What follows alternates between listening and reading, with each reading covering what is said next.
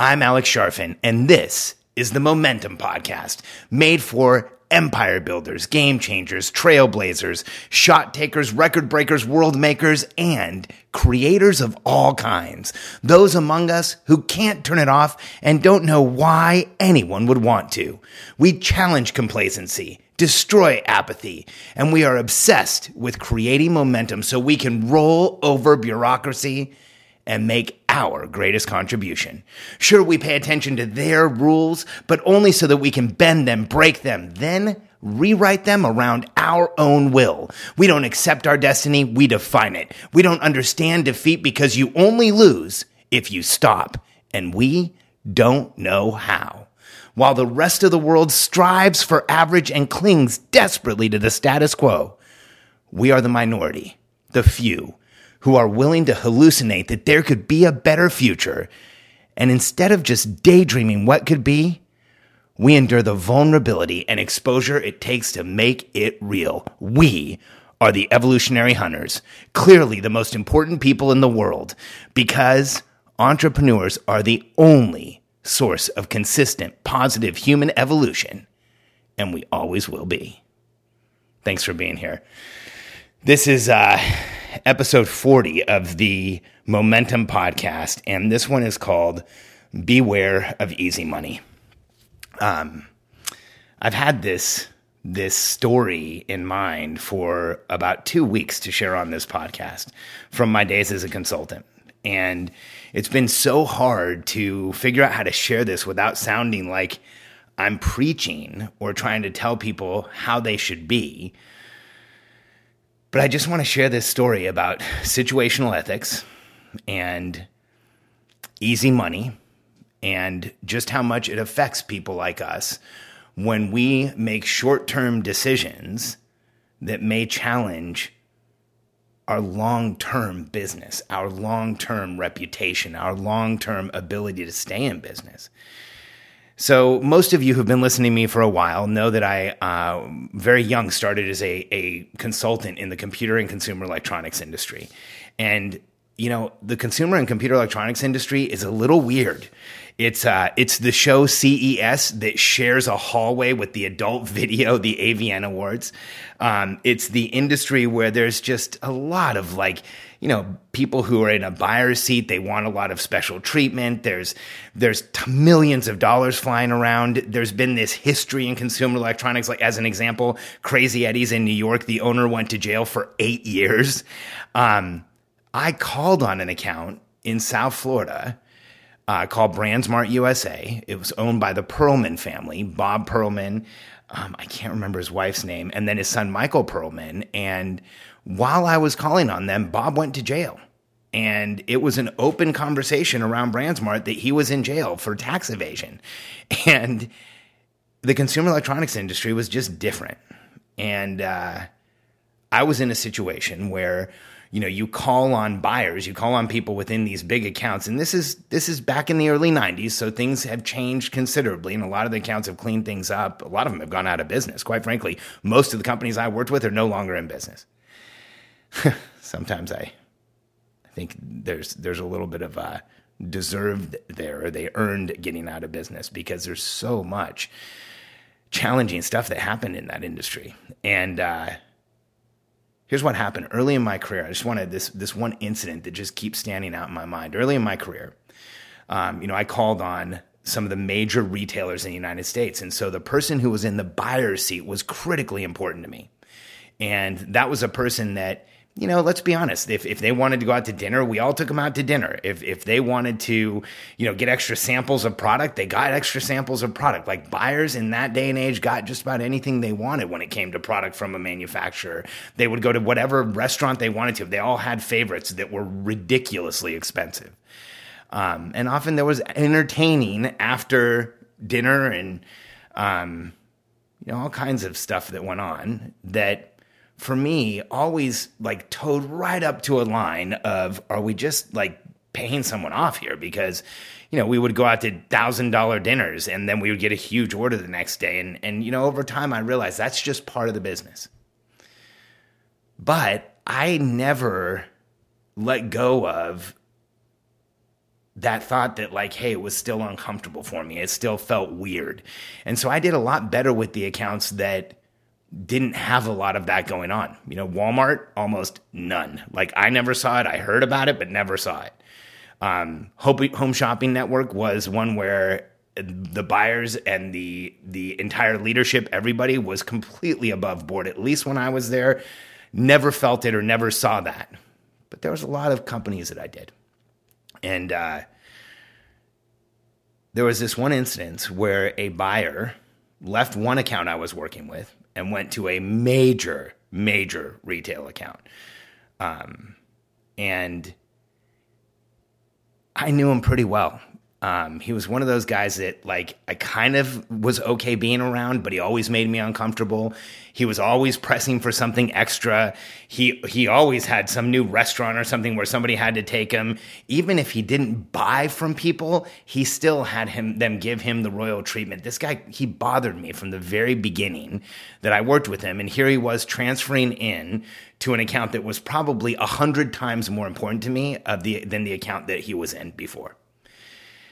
And I'll never forget this. On his second or third day at work, he called me and he said, hey, I have a really important opportunity for you, and I think it could change the future of your business. And I said, okay, well, I'm all ears. And I'm thinking he's in this new account. Like maybe one of the companies I already work with, he wants to talk to him. Like maybe there's something he's figured out. Like this is great. I'm going to be able to help him. And the next thing, like as he said, I'm getting acid in my throat just talking to you about it. The next thing he said was, hey, and I'm not going to use real names here, but let's just say, hey, Rachel, my girlfriend, has decided to leave her job. She worked at the company where he worked before as well. And she's going to get into your business. She's going to become a consultant. And I think it would be a really good idea for you to talk to her about becoming a partner in your business. And I remember thinking, like, this is one of the most blatant things anyone's ever done with me. He's telling me to hire his girlfriend because he's going to steer business to her. Like, that was clearly the implication. That's the feeling that I got. And you know what? Quite honestly, for a second, I was thinking, like, I should probably just do this. And something stopped me. And I said, we'll just call him Bobby. I said, hey, Bobby, can I think about this and call you back? Like, I've spent a few years now building this business. I didn't really expect to have to take on a partner. I just need a minute to think about it. Can I have some time to think about it? And I remember him saying, yeah, but don't take too long, and then click. And I remember thinking, like, this is a huge opportunity because he's going to make it easy on whoever she works with. And once things get out, like, it's gonna, that whoever she works with is going to be in business. Like, it's going to go nuts. And so I just couldn't make the decision to move forward on it. And so I needed some time to think about it. So I took a couple days. And I remember at the end of 2 days, I wish I could tell you that I was thinking, like, no way, I'm not going to do this. But here's what I was really thinking. Like, I don't think there's any way I'm going to do this. I'm going to call him and talk to him for a few minutes and see if I have that uncomfortable feeling that I had the first time I talked to him. And I'm going to tell him, like, hey, Bobby, I can't do this. I'm not going to hire, I'm not going to become partners with Rachel. You're going to have to find somebody else or something like that. And I called him. And I didn't even have to make the decision because he had caller ID. He answered. He said, hey, Alex, that conversation we had a few days ago, well, it didn't really, or he didn't say it didn't happen. He said, it doesn't matter now. Rachel has decided to work with this other company. And then he named what probably was my closest competitor. And I remember thinking, okay, I remember thinking, like, that those guys are going to kill me now. Like, they're going to have this direct line in to one of the most important accounts we all call on, and they're going to just crush. And I remember, like, I think I babbled something like, okay, well, sorry to bother you or something like that. And then, in the subsequent years, the company that hired her did incredibly well with the account. In fact, here's how crazy it was. The company that hired Rachel, his girlfriend, did so well that they were actually representing competing companies. Like, I worked with Fuji in the media sector and in digital cameras. I worked with SanDisk for flash memory. Like, I couldn't represent another digital camera company. I couldn't represent another flash memory company. I couldn't have a conflict working with more than one organization. And she was somehow allowed to do this over and over again. And for years, like at least 3, I think it was about 3 years, that company crushed everybody who was in our competition at that account. And then in a lot of cases, I had things happen where I was hired by someone, and then they would find out the arrangement that was present at this account, and then they would terminate me for the account, but leave me on for everything else. And it was that bad. And so I remember, getting off of the call and thinking, those guys, like, they're going to crush us, and thinking, should I have done it? And just how I felt being on the phone with him in that short period of time for him to tell me what had happened, I was so uncomfortable. My heart was racing. I was thinking, like, no, I should not have done it. Because, maybe there's other guys out there who have the constitution for that, but, like, I got uncomfortable just talking about it. And quite frankly, in the consumer and computer electronics industry, there was a lot of people that probably would have done it. And it probably, in a lot of people's minds, if they knew what I had done, if they knew I had turned it down, they would have called me a chump. They would have said, like, hey, you should have done that. Well, 3 years later, I spoke to a friend of mine that had just been at the account, and I continued to call on the account. I did incredibly well. I was an award-winning representative there, but I didn't do a lot of business with him, oddly enough. And a few years later, a friend of mine told me he had been at the account and they were cleaning out his office. He was under investigation. And apparently it just got out of control. And he was, just making the decision based on who his wife was working with. And there was all kinds of other things that were going on, and deals being made under the table. And again, I'm in the consumer electronics industry. Tiger Direct was one of the accounts I called on in South Florida, and it's very well known. One of their VPs recently went to jail for stuff he did back when I called on the account, and they've still been prosecuting it all this time. And so him being under investigation was like this shock, but it's almost something that was expected in that industry. But here's what's interesting. That company that competed with me, they were banned from the account permanently. And when you get banned from one account in our industry back then, it was crazy how quickly that ban spread from one account to another account to another account, and they went out of business. And I remember thinking, like, that could have been me. I made that phone call not having really made up my mind. There was that tiny fraction of a percent that I might have said yes. And I remember thinking that could have ended my career. Because not only was he put under investigation, there was all kinds of other stuff that came out. They banned several different manufacturers from the account. They took companies like mine who, same thing, they were doing stuff with him. They kicked him out of the account for a year, or they took away some of their business. It was insane how much fallout there was around this one individual. And so for me, the lesson that indelibly imprinted in my mind when I found out that he was under investigation and then watched all of the fallout past that was that when something feels too easy, or when money comes too fast, or when it is too easy and you're not really working for it, it's just not worth it. And here's what's interesting. Today there's a lot of people who are bending the rules. They're looking for shortcuts. There's a lot of situational ethics in our industry, exaggerating or making up experience, doing testimonials for each other and trading them, even though you really haven't had their service. Like all of these things that are now okay in a lot of the industry that I'm in. And by the time he got fired, Bobby, my company was over $100 million. I had spent that same amount of time really working my butt off. But, I had gotten into Home Shopping Network and done huge numbers on air. We had done a ton of stuff with other accounts. I had actually started calling on the entirety of Latin America and had become the Latin American office for several different manufacturers. And in that time period where the other company had quote unquote easy money, because I'm telling you, it was easy. I was learning, I was developing, I was growing, I was learning how to build my company to over 9 figures.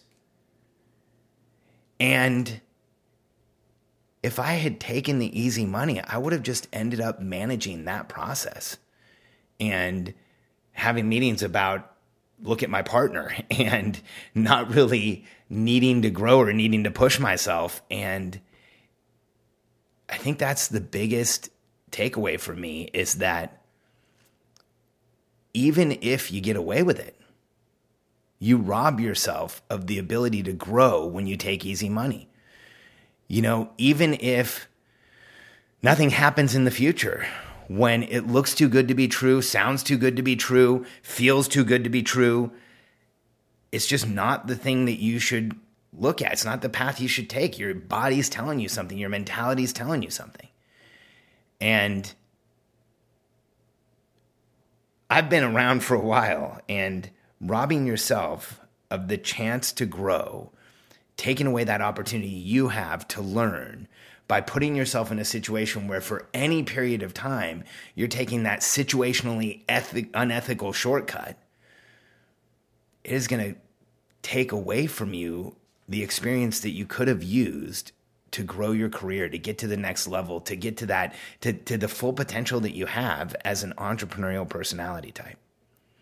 And so beware of easy money, because when it looks too good to be true, sounds too good to be true, it is, and it affects you regardless of the outcome.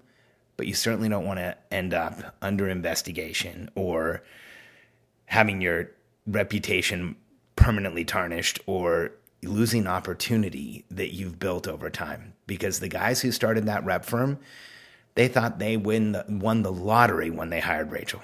They thought it was the greatest thing ever. I mean, a couple of times I had, conversations with them, and they would tell me, like, almost tongue in cheek, how great Rachel was and how good she was with accounts and what a closer she was. And it was like a joke because we all knew what was going on. Those guys went out of business. They had spent their lives up until that point creating the experience that put them in business.